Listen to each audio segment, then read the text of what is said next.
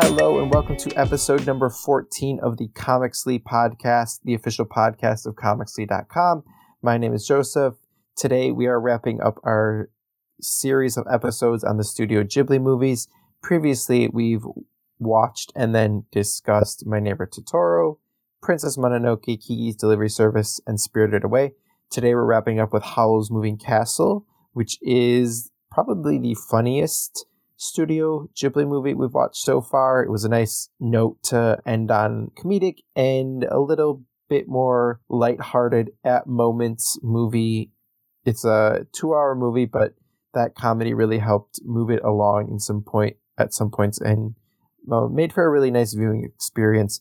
We also get into, at the end of our episode, some thoughts about the 5 movies that we watched, our favorites, and kind of our takeaway about watching these movies and what we enjoyed about them. But if you want more in-depth thoughts about any of those, you can go back and listen to our previous episodes on any of those movies. As always, we wrap up our episodes with a couple of things that we're enjoying this week. Thank you for being here with us for this episode. We hope you enjoy it, and we'll be back with our conversation on Howl's Moving Castle after a short break. But this time, we're talking about Howl's Moving Castle. This is the last of our Studio Ghibli series, like our series of podcasts on the Studio Ghibli movies. So we're actually going to spend some time at the end. Just what are our favorites? Yeah, what are our favorites, right? Top couple, and then something that we both felt going into Spirited Away. I think you said it. You said you felt a little bit of fatigue watching these movies. And I think we want to talk a little bit about that. Because I think it was nice. We were able to watch this movie together, which was really nice. So I didn't get as easily bored. Yeah, right. I think there was I didn't sort of have that sort of hurdle to get over, like start it and get going with it. But that was definitely there for Spirited Away. Even though I ended up liking that movie and this movie, this is a pretty solid movie too. Let's start with the beginning of that opening scene, right? So the opening scene is just you're looking at pretty beautiful Studio Ghibli pastoral view, right? And then this big steampunk mechanical monstrosity comes roaring over the hill, and just kind of what impression did you get seeing that right away? I'm trying to think back to it because I remember we watched this part. I didn't watch this part with you. Yeah, we watched these separately. I guess my first thought was ooh, that's kind of ugly. Like the castle. I was like, that's not a castle. Mm-hmm. But then I don't know. I didn't really think much of it. I was like, well, that'll probably be important later. Moving on. Yeah. What about the way it's pretty? I thought it was pretty distinctive, right? So this is the 5th one we watched now, and I can't think of anything else that looks like that castle did in any of the movies. Mm-hmm. Would you agree with that? Yeah. Okay. And I remember you said it almost looked like it was drawn different. Yeah, it definitely looks different, right? And we were watching it with someone who pointed this out, and I think this is the difference, right? Everything in a lot of Studio Ghibli movies and this one, right? Most of the animation, while beautiful and very pleasant to look at, it's very matte, right? So the colors are very flat and there's not a ton of detail, right? One of the things, with anime, and kind of that goes into Studio Ghibli movies, right? They communicate a lot of facial expression. They communicate a lot of emotion with the fewest amount of lines or details possible, right? But that castle is so highly detailed compared, right? Whenever it's in the scene, it is the most highly detailed thing in the scene. So it looks very different, right? And it has all these sort of different chimneys and smokestacks and little towers, and each of them move sort of wobble independently of each other. So it's very... Yeah, it moves very uniquely, and it's very highly detailed compared to everything around it, right? So it just really sets it apart from everything else in the scene. And I was just, you don't know what it is initially, but you at least understand that it's it's extremely important, right? Whatever that thing is, it's extremely important, right? Which you figure out why later in the movie, right? Why it is such an important thing. After that, I don't really know where we gotta go next. Because I don't really want to summarize the movie, right? Because I feel like we say that at the beginning. We don't want to summarize it, and then we end up summarizing it. So, do you want to give us the broad strokes of the movie, Ange? Yeah. Because I think it can actually be summarized just in a few sentences. I was trying to think of a haiku on the spot, but I don't think that's happening in this episode. But there's this girl, Sophie. I think she's supposed to be 19, right? I think so, yeah. And she works at a hat shop. I don't exactly remember a lot about the first 5 minutes, or because I didn't watch that with you. I watched it a couple of weeks ago. Mm-hmm. She basically ends up getting turned into an old lady by the Witch of the Waste. Mm-hmm. And she leaves her hometown. And with the help of a scarecrow called Turniphead, she finds Howl's castle. And then she goes inside. There's a fire demon named Calcifer and a little boy. What is his name? Markle? Markl. I think. Yeah, Markle, I think. Markle? Yeah. So they're there. And Howl also is there. And then she's just kind of I'm your cleaning lady now. And Howl's that's not suspicious at all. Great. And then side note, a prince from a kingdom got kidnapped. And kingdoms are going to war, and all the wizards need to report to one king or another to fight in the war. Mm-hmm. And it's a very and Angela's being very vague about it because the movie is extremely vague about the war intentionally. We'll get to that, but it's intentionally very vague about who's fighting and why they're fighting and anything related to it, really. Yeah, but then I don't know how to describe it right with the witch lady. When they go to the palace and see what's her face, Solomon. So the government, Solomon, I think Solomon. The government wants all witches and wizards to report to fight in the war. Howl has seen the war up close and doesn't want to do that. The government sort of won't let him, right? So they start chasing him down because he's one of the more powerful wizards, right? They want to use him for their side. And Howl has to grow up, right? In both a metaphorical and a physical sense. Howl has to grow up, and he's running away from these people who are trying to attack him. He has to grow up and confront them. And at the point at which he does that is kind of when the movie ends, right? He confronts it, he confronts the thing that's keeping him as a child. He sort of reconciles with Sophie and the Markle and the people around him, and then the war magically ends, and then the movie ends, and everything's happy. So it's very much a tale about growing up and the difficulties of that. Would you agree with that? I would struggle to what kind of needs, right? Because theoretically, right, this is, the war needs to end, the war needs to end for the movie to stop. But the actual mechanics of what causes the end of the war is extremely vague throughout the whole movie. Yeah, it was just the prince is back. Because the prince ends up being Turniphead. Yeah. Sorry, I spoiled it. Also, I was looking this up because I was trying to find Lady Solomon. That's her name. Do you know that you watched The Hunger Games, right? Yeah. You know PETA? Josh Hutcherson? He voices Markle. Oh, he does. Isn't that weird? That is weird. We got Batman being Howl. Batman's Howl. Christian Bale doing his... I don't know if the first Batman movie had come out yet, but doing a very good Batman impression at times. So yeah, those are broad strokes of the movie. I don't know, what kind of stood out to you? That's kind of what I think this conversation, just what stood out to you? What do you think this movie was about? What did it communicate to you? Where do you want to start? I really liked this. I noticed that there was we watched this in the dubbed version. Mm-hmm. And this is my first movie I saw in the dubbed version. And it kind of made me wonder, like, because I was really entertained by this movie. There seemed to be a lot more humor. And I don't know if that's just because there was humor in this movie, or maybe, like, things just translated in, like, English, like, were funnier. Yeah, so there's a scene, I think the most humor, right, the funniest point of this movie, right, is there's a scene where Howl, right, he's been summoned by the government to go fight in the war, and he doesn't want to do that. He's running from his...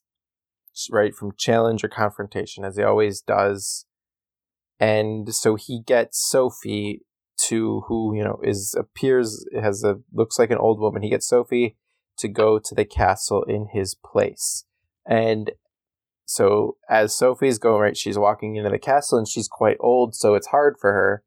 Plus she also has to carry this dog up the castle stairs, so she's really struggling. It's really hard, and there's these huge stairs.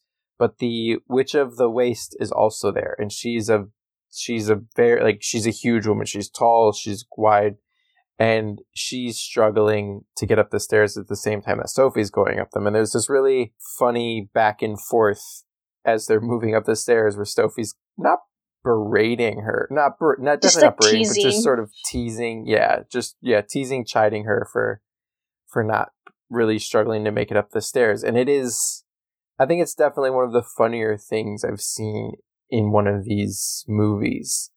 But you're wondering if that comedy plays as well in the Japanese language version. Yeah. Yeah, I don't know. So we watched it dubbed because we had been reading a lot that day. So we didn't really want to read any more subtitles. But I thought the dubbed version was pretty good. Did you? Yeah, I thought I would be like super distracted by the dub version. Like, I thought that like the voices wouldn't be like good. Mm-hmm. But that was really good. Yeah, I liked it. Yeah, and so this movie came, right, Spirited Away was 2001. This movie was 2004. And I mentioned last time that I watched about half of, I was switching back for Spirited Away between the subbed version and the dub version, and they did a really good job with the Spirited Away dub version, getting the emotion of the words and the scenes, being able to capture it in the way that the characters' faces were expressing and the way their lips move, and having like the lip movement, which was drawn to match Japanese language, be able to accommodate an English language audio track. So they did a really good job with that. I don't think they did as good of a job as Spirited Away, but it would be interesting if you watched, even if you just watch that scene, right? Does that scene on the steps play as well in Japanese language? I think that'd be really interesting to hear if that does. Yeah. But yeah, I think this one, definitely, because I remember we talked about it with My Neighbor Totoro too, right? Just watching the dub version just felt wrong with that movie. Just the way like the expression and the way the actors' voices sound for that one, it felt wrong. But this movie was pretty solid in that sense. Let's move on to, I guess, right, let's spend some time talking about Howl. So he's a wizard. He has a very dirty house. He has a moving castle. Was there a point when you like figured out what was going on with him, or did it take until like the very end when they finally said what was going on with him? I mean, I kind of like...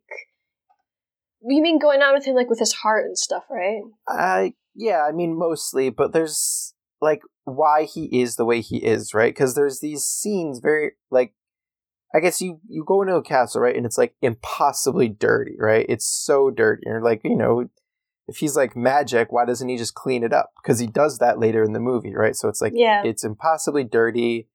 He doesn't seem to take care of himself very well as far as like eating. You see his bedroom at one point, and it's full of toys and very shiny things. Like, it's full of just toys and shiny things. And a bed. That's it. There's no room for anything else.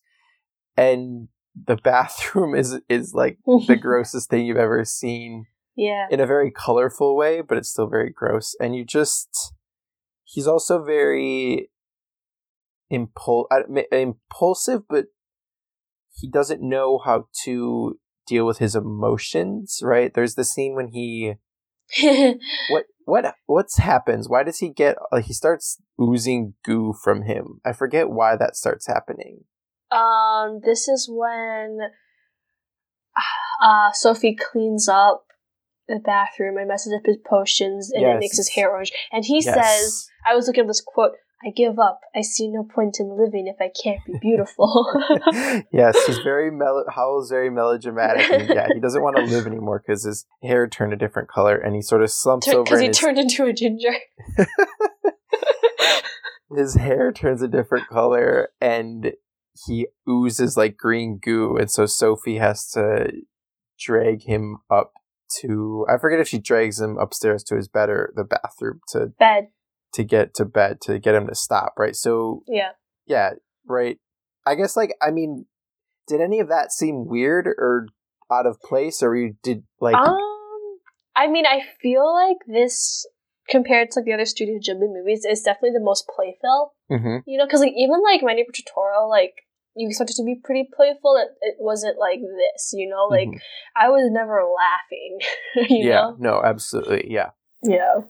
I guess My Neighbor Totoro is cute, and you're sort of, there's moments of like wonder, but I think playful, and I wouldn't describe it necessarily as playful or comedic in the way that I would with this movie. Because there is something like the scene when he's like oozing the green stuff, like it's ridiculous. It's so, it's weird. You get what you're trying to say, but it's a weird way to convey it. So for me, seeing all of that stuff, I was wondering, what is, and there's also like, he can turn into a bird, and he sort of leaves the house to go to mysterious places and come back, and you don't really know where he's been. And I guess I was wondering what was kind of going on for him, but with him. And we learn at the end of the movie that he has this little demon named Calcifer who makes the steam that keeps the house moving, right? The house is run by steam. And we learn at the end of the movie, this is kind of where it ends, that he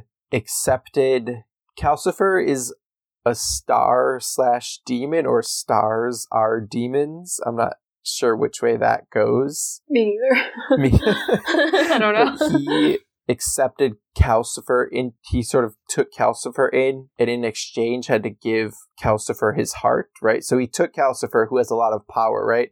Howl's one of those powerful wizards, and that power seems to come from Calcifer, but in exchange he had to give up his heart, and that seems to have frozen him as a young child, right? As a boy, right? Which is why he's, I guess if you want to like generalize, why he's messy, right? But more broadly, right? It's why he seems to struggle with his emotions. It's why he sort of struggles to connect with Sophie, or at least communicate how he feels about her. To communicate how he feels about her to her. And also why he's struck, right? I think we're supposed to understand, right, when he sends his grandma to go handle his business, right? It's like sending your mom to go call you out of school. Yeah, I was just saying, go talk to your teacher, your principal, right? Go talk to the authority figure you don't want to talk to, right? He's stuck very much in these childish patterns, right? He's a very powerful figure, but he's stuck in these childish patterns. But I don't quite know what changed for him at the end, right? Because at the end he lets Calcifer go and he takes his heart back, but I'm not entirely sure like what changed for him, right? What did he learn? Did you have any insights when you were watching about that? No, because like it seemed like he got his heart back and then everything was just fine. And like I was also confused about like what point did he decide that he liked Sophie? I think it's probably, or is it because like did he always like Sophie because of like that weird thing where like she's in the past? What do you mean? Because when she goes into his past, she's in his childhood and she's like, look for me. Oh yes, there's that. So like I was always wondering like was that like real? Was that like an actual, did she like go back and actually like, did he have that memory? And was he... Because I remember the first thing he said to Sophie at the beginning of the movie was, I've been looking everywhere for you. And I've just been reading around. And people were like, oh my gosh, he said that, And like, I've always wondered, like, is it like, did he actually remember that? Or is that just something that like happened and didn't really exist after it happened. I think that's definitely possible. I think that's definitely one way to read it. The way I was reading is, do you remember when I forget what, he comes back at some point and he's wounded, right? He's really, really hurt. Mm-hmm. And he comes back and he's in his bird form and he can't change back to a human. And Sophie goes up to his bedroom and she goes down that tunnel to sort of find him. Mm-hmm. And I forget exactly, right? She encourages him, like, you have to go do... I forget exactly what she encourages him to go do. I don't know if she might encourage him to go talk to Solomon, or if it is to... I forget if it's to go talk to Solomon or they know that the village that she came from is going to be bombed, and she encourages him to go do something about that. I think it's one of those two things. There's that scene shortly after that where he rejuvenates the house, right? That's where he uses his magic to clean up the house and sort of fix everything.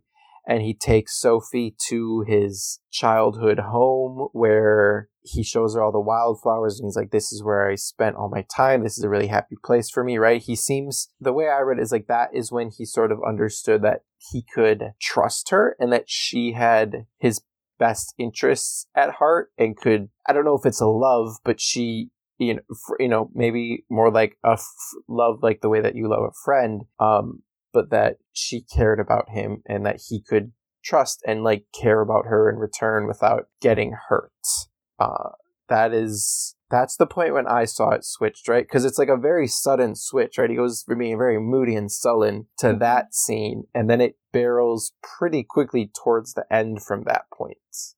Yeah. There's a scene where some airships attack that field and he has to go deal with that, and then he has to go deal with the war finally. And again, like, the war is super vague, so I'm saying deal with the war, but he just like he cannot stop them from bombing Sophie's village, right? And Solomon is sending people after Sophie and after him. Sophie takes Calcifer out of the house. It collapses. That's when she goes back into the house to have the vision. But that at that point, that is when the Witch of the Waste figures out that Calcifer has Cal's heart, and she takes it from Calcifer. She's gonna, she was in love with Howl at one point, so she's gonna use it to make Howl fall in love with her. Sophie talks to the Witch of the Waste, convinces her to give up the heart. Howl shows up, and Sophie gives his heart back to him. He takes it, and he gives up the power from Calcifer, but he, stops being a child, I guess, and then Sophie's old age curse is broken, although her hair does stay gray or white. But Cal is sort of, I keep saying Howl is returned to normal at that point. And then once that happens, instantly the war ends. Once Howl returns his heart back to inside of himself, the war ends. The war ends because Solomon is watching them and is like, well, I guess the war is over. Yeah, it's literally just her in a crystal ball being like, the war is over. So we'll get to that in a sec. But so yeah, like, there's something in there, and I don't know how strong it is, right? Because I think just the different interpretations that we have about it, right, maybe minimize the impact, right? Did he change because he had that vision from his past, or did he change because he really cared about Sophie? I don't know if the movie offers a really strong answer to that one. I don't know. Do you feel that it does? No, because I always thought that, like, that flashback Howl was like, I thought that was for more like Sophie's experience, not Howl's experience. What do you mean? You're talking about he sees the vision of like when he's young and stuff? No, Sophie sees that, right? Yeah.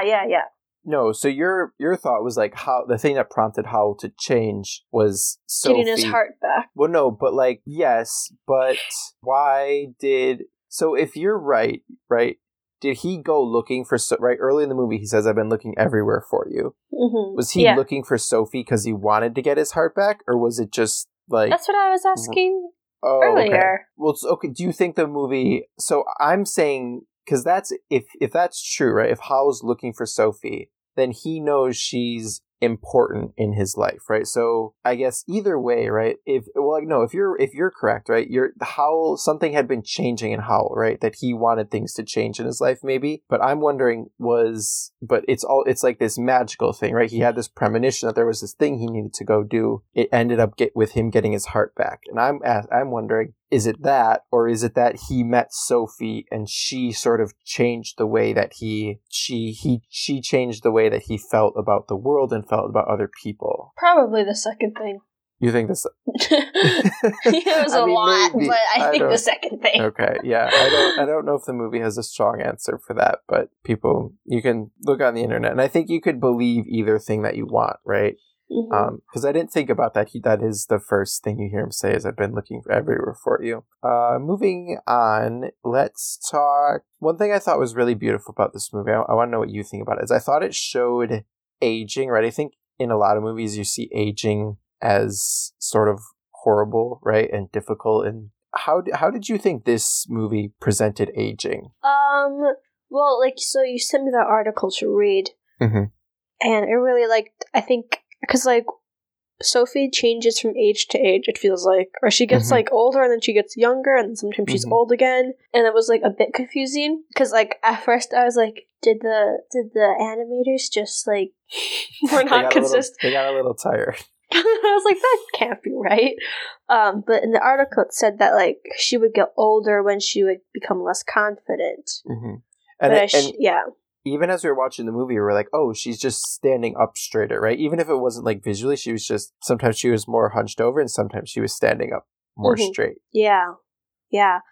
So I thought that was interesting. It was an interesting way to show how Sophie, her character was changing. Right. And she's how old she appears to be, or how stooped over versus how if she's standing up quite straight and appearing quite young, or if she's a little bit more stooped and appearing to be quite a lot older. It's constantly going back and forth, but it seems tied to these moments, right? It seemed, right, there's the moment in the castle, right? She's standing up to Solomon. Now I'm forgetting how we said we're going to say it. Solomon on behalf of Cal, right? And she's quite young in that scene, right? I don't know if she's necessarily powerful, right? But she feels powerful because she's quite emphatic that the war is not good, that it shouldn't be, is something they shouldn't be doing, and that Howell's not going to take part in it, right? So she's very confident. She feels very powerful in that moment. And there's also, right, just even moments, right, or other, when she's having more tender heart-to-heart moments with Howell, she appears quite young in those moments as well. And so, I don't know, does that say, what is that? That says something to me. Does that say anything to you about when she appears older versus when she appears younger? What do you mean by say something? Well, so I think something that happens in a lot of media, right, is we've sort of, and this doesn't just happen with old people, is, this is a fault of how a lot of media isn't the representation is not broad, right?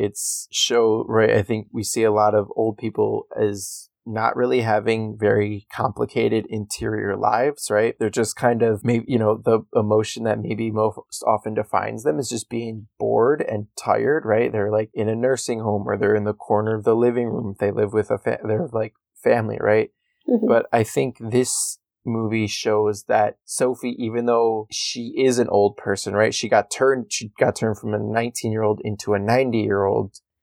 So she appears to an old person, but she does not. That is not the way that she thinks of herself, right? And I think in those moments when she's sort of expressing how she's feeling, right, whether that's powerful or caring or whatever, right, that is when her age starts to go away, right? And she's just Sophie as we saw her in the beginning of the movie, right? She's not old Sophie or young Sophie, she's just Sophie at that point. So it's, I don't know, to me I was kind of oh, it's that, it's such a cliche to say that age is just a number, right? But I think this movie's kind of getting at, it's showing us something a little bit something kind of like that, right? Where it's the feelings and the emotion and what that person is doing is more important than like if their skin is quite wrinkly or if they're stooped over, right? Or any of those things. Yeah, no, I don't have it. You say all the things, and I don't have anything to say. In with the things, Edge. I don't know. Like, I don't know. Do you agree with about the like how old people are often represented in movies though? Like, I don't know. Did this feel new, or did it feel like a different representation of aging than you normally see in stuff that you watch? Or I guess to me not so much. Because I still saw it as like, I guess I didn't really notice her like acting any like stronger or different when she was like an old person versus when she was being portrayed as a younger person. Mm-hmm. But I mean, I like where you're coming from. Well, I think, yeah, I don't know, because she does have quite a lot of, like, I don't think it's like the amount of activity, right? Because when she's cleaning up the house, right, she's like running everywhere, and she has quite a lot of energy when she does it. So I don't think it's so much about like the energy or what she's doing. I think it's more about her emotions are when the age starts to go away. But at the end of the movie, right, even when the spell is broken and she looks, or, you know, she appears 19 again, right, she still has her gray, white hair, right? Yeah. And because she says something at the beginning of the movie about how she always felt like an old person. Yeah. She seems to, and so I wonder, yeah, I don't know, I guess they, you know, maybe, I don't know, maybe she's, you know, they say like some young people are like more mature, maybe that's communicating that. Moving on. I have like just one thing left that I want to talk about. So before we get to that, is there anything else you want to hit, Ange? Any themes or anything went on? Any characters? I was thinking about, because I did watch up to the point where like they met Calcifer in the sub version, and I felt like the way that the voice was the voice acting for like the English version versus the Japanese version was like, I thought it was pretty different. Because like I feel like in the English version, Calcifer, like his voice makes it like sound like more, not like edgy, but more like sassy. You know? Is this in the English version or in the English version? Whereas in the Japanese version, I feel like the voice was, I don't know if like childlike. It was like still playful, but it wasn't like as like sassy. I think No, I think you're right. So Calcifer in the dubbed version is voiced by Billy Crystal, he's quite old now, but he was a really popular stand-up comedian, right? So I think he's definitely, that Calcifer, I think, in the dubbed version is just comedy, right? He's just going for what's the funniest way to say this line every single time. Basically every single time, right? Calcifer doesn't have a ton of emotional moments. He has a few, but they're not super strong emotional moments. Maybe they are the Japanese or the Japanese voice version. But I think you're like, yeah, sassy, and it's just Calcifer's just straight comedy the whole time. Yeah. Which is, yeah, I mean, you know, right, like you said at the beginning, is nice because these Studio Ghibli movies aren't often funny, but it is very, very different. All right. Last thing I wanted to get to is something I was thinking about, and I don't know if this was, you're a little bit younger than me, so this might not be something that stood out to you so much, but this is so Spirited Away was 2001, right? So that movie was made before September 11th. Right, it was like, yeah, I'm not sure exactly. I think it was released at the end of 2001, so it might have came out afterwards, but it was made before that, right? That movie was not in response to that at all. But Howl's Moving Castle is November of 2004, so 3 years later, right? Definitely September 11th had happened. The U.S. had invaded Iraq and Afghanistan. So that was definitely a huge thing going on in the world. And the war that goes on in Howl's Moving Castle, especially compared to something like Princess Mononoke, right, where it's about a war, but the war is presented in the war is very complicated in that movie, right? You're understanding what both sides are doing, and you're understanding why the leaders of both sides are doing what they are. Whereas in this one, the war is just entirely nebulous and seemingly random the entire time, right? No one's ever explaining why it's happening in any case. And even the characters just say it should stop because it's bad, right? That even the people who don't want it to end can't give a complicated reason why.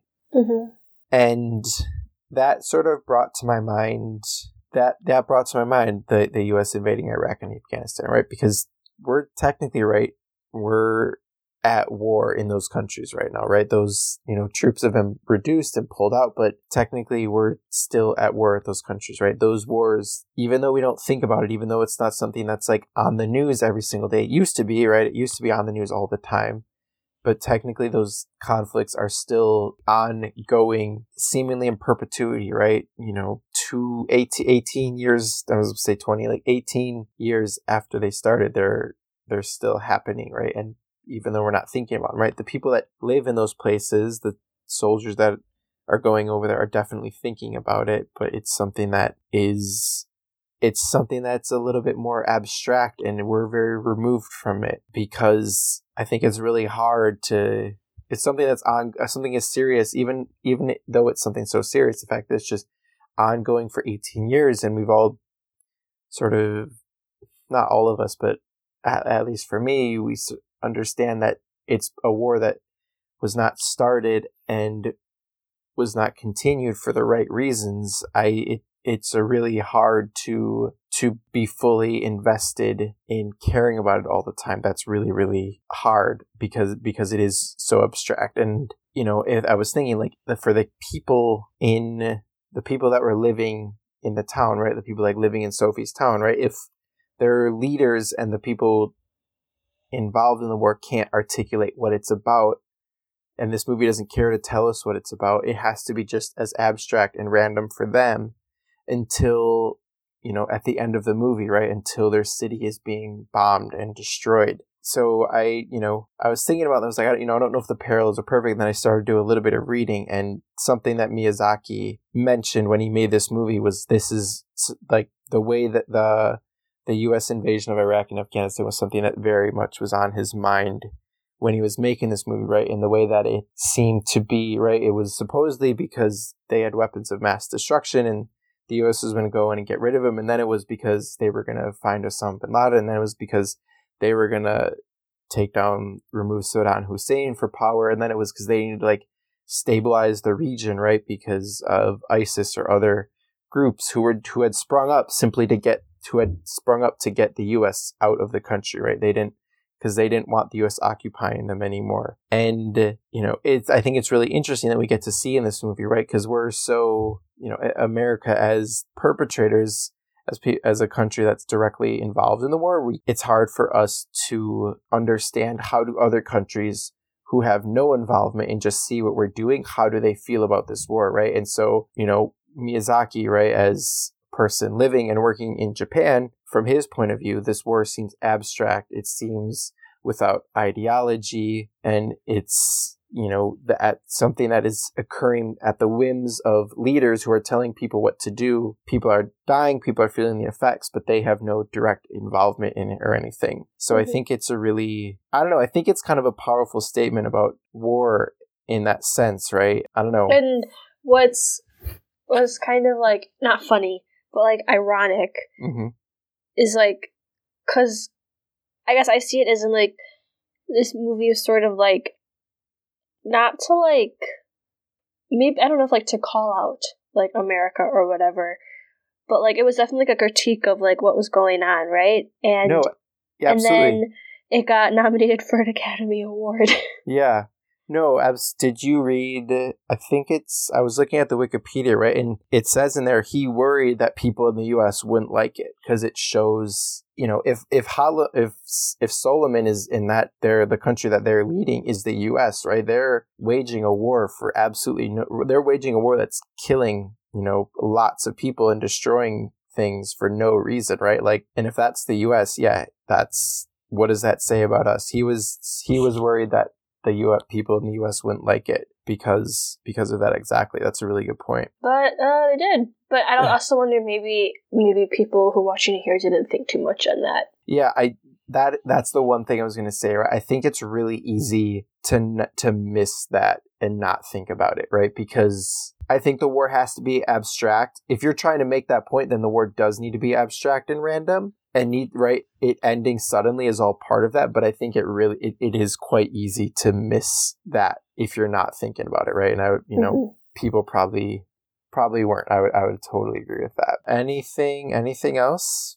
No. Okay. We watched 5 movies, right? What we watched? We started with Totoro, My Neighbor Totoro. We watched Princess Mononoke. What was the third one? Kiki's Delivery Service.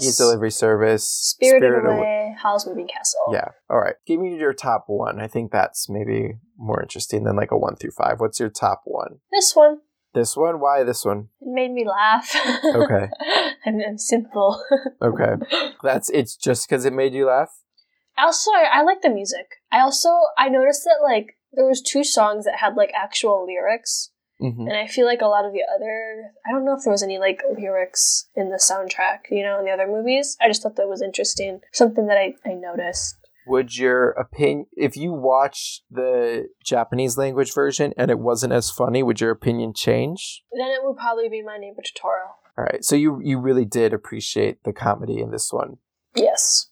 Okay. Nice. That's cool. Yeah, it was... I think that definitely made watching... That probably is what contributed to making... a little bit easier of a watch, right? It's a 2-hour movie, so it's a little bit long, but I think a lot of that went by pretty quickly, especially that first half where more of the comedy is situated. That probably helped make it a little bit of an easier watch. I think my number 1 is still My Neighbor Totoro. I part of me wonders if that's just because that's the first one I saw, and if I had seen Spirited Away first, or if I had seen this one first, if they would be my favorites. But there's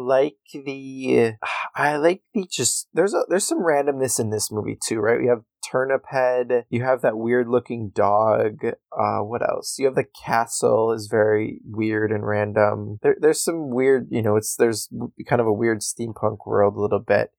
You have some of that in here, but Totoro, you have the cat bus, and you have the Totoros themselves.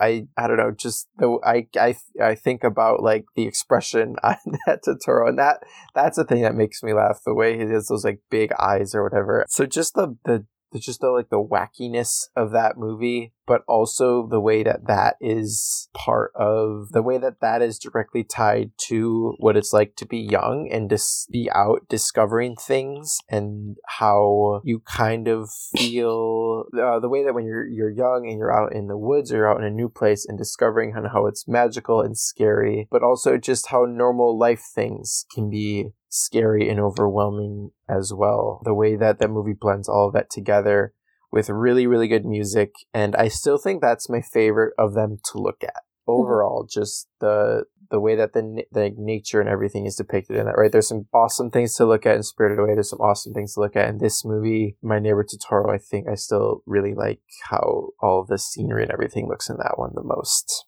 Cool. Yeah. All right. Anything else to add, Ange, or you want to go to the next part? Let's go to the next part. Let's take a quick break first. We will take a quick break.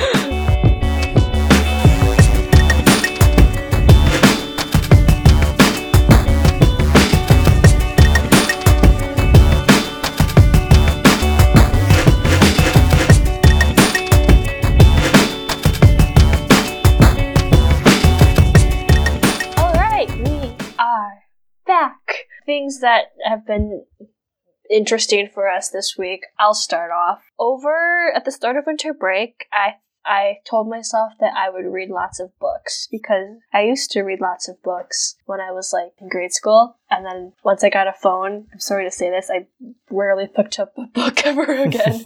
So I was trying to get back into it. I bought a bunch of books with the intention of reading them over winter break. I read one, and it's called All You Could Ever Know. It's by Nicole Chung. She's a Korean adoptee, and it's just like it's her memoir. And as a Chinese adoptee, it was a very interesting read. Mm-hmm. And if any of you guys are listening and are a transracial adoptee, or are just interested in like knowing what one adoptee thinks, it'd be I'd recommend it. Is it about her? It's like is it? You said it's a memoir. Yeah, so it kind of centers around, she ends up finding her birth parents. Oh, wow. And she has 2 sisters, and with one sister she actually like connects with, and it's just interesting. Is it told is that the like story that it's following, or is it? Yeah, it's like that, and also like she has like a baby of her own, so it's sort of like talking about her experience like with that. Okay. Awesome. Mm-hmm. Awesome. Pretty not too long, right? It was. I saw you read a little bit. Not a huge it book. wasn't too long. Nice, and it's written pretty easy to read as far as the way it's written. Yeah. Okay. Because I feel like memoirs are my new favorite type of book because they're easy to read. Oh, okay. Is there another one that you have read or that Educated? Educated is a good memoir. That's been on like a lot of lists last year though, so I feel like you also read that one. Remember that other book you talked about that you had to read for class? Was that a memoir? Just Mercy. That was also a memoir. That's also a memoir. Okay. All right. Nice. Ange with the memoirs. Love memoirs. it. All right. Mine is not a single thing so much as it's a website. In college, I used to read do you ever read the AV Club? I remember you used to read it, and I would try to look on it to see if there was anything interesting because I wanted to be just like you, and it was super boring. Okay. I'm honored that you want to be just like me, but I'm very glad that you're not. I used to read it in college, and I think because the AV Club and the Onion, right? The Onion. I would go on that. I would those were the sites that I would go on my Chromebook in like middle school and just leave up in case like someone walked past and saw that I was on it. Nice. I've definitely done stuff like that. Yeah.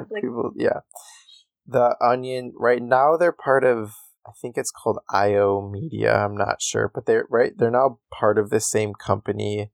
Or it's Geo Media. It used to be Gizmodo. Now it's Geo Media. I think the AV or the Onion, which used to be a newspaper. Did I tell you this?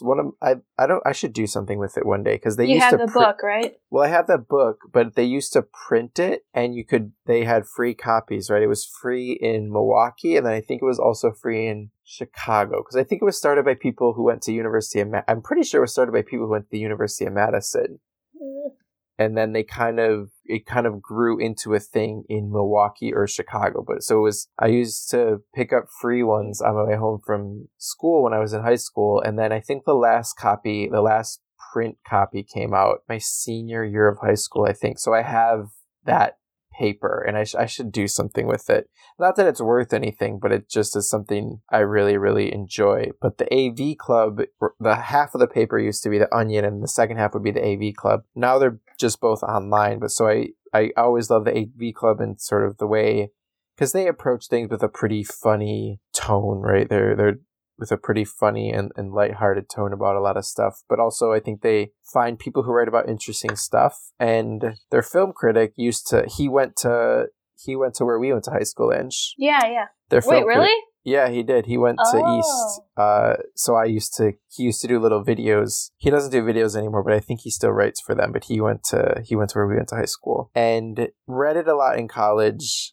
I think the quality, it's become a little bit more clickbaity ever since it got acquired, right? Because now it's part of it's Kotaku, Deadspin, Gizmodo, Jalopnik, Jezebel, Lifehacker. All of those are part of the same media group, Geo Media, and I think the quality has gone down a little bit since that happened. Yeah, I think it's become a little bit more clickbaity. Still good, but they have a thing that they do every week called Podmass, where they recommend a couple podcasts that people are listening to, right? Their writers are listening to, and they tend to find really interesting stuff. One of the things with podcasts is how do you find new podcasts that aren't just, everyone can tell you to listen to WTF or This American Life or Reply All or whatever, right? The big ones everyone knows about, but how do you find that that smaller stuff? And Podmass is something that comes out every week, and generally they do a really good job of honing in on those little things. So I for whatever reason, I came across one of their postings and then have just started going back through 2020 and just the different podcasts they recommended and picking out a few that I want to listen to. So I've been enjoying doing that. Yeah. Nice. All right, that's the end of the show. Wow. Well, I don't know. I don't have anything else. Do you have anything else to say? No. I mean, I guess did you see that Netflix is going to have a bunch of movies? I saw that thing came out, but I haven't watched it yet. Me neither, but I want to watch it. I did see an article about season 3 of Umbrella Academy just started filming again, though. So that's exciting because we're going to do you have Umbrella a lot of catching Academy up to do. stuff. Yes, I have a lot of catching up to do, and we're also going to do some comic book reading about that. So that's cool. Yes. But I think it's supposed to come out end of the year, so that's down the line. So that was the podcast. That's the podcast. You can follow Angela on Instagram at glow.angela. You can follow me on Twitter at JoeyGlowwacky,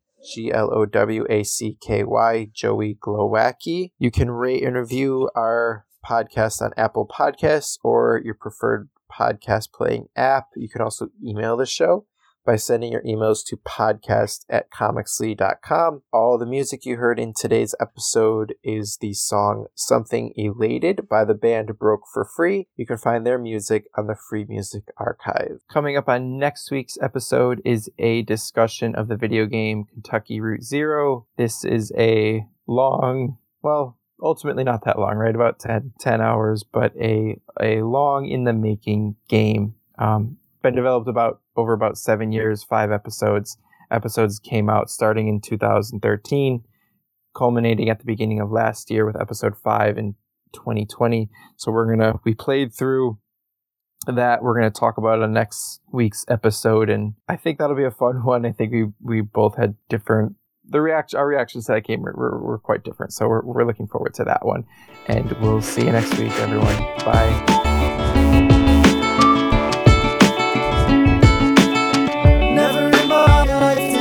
Imagine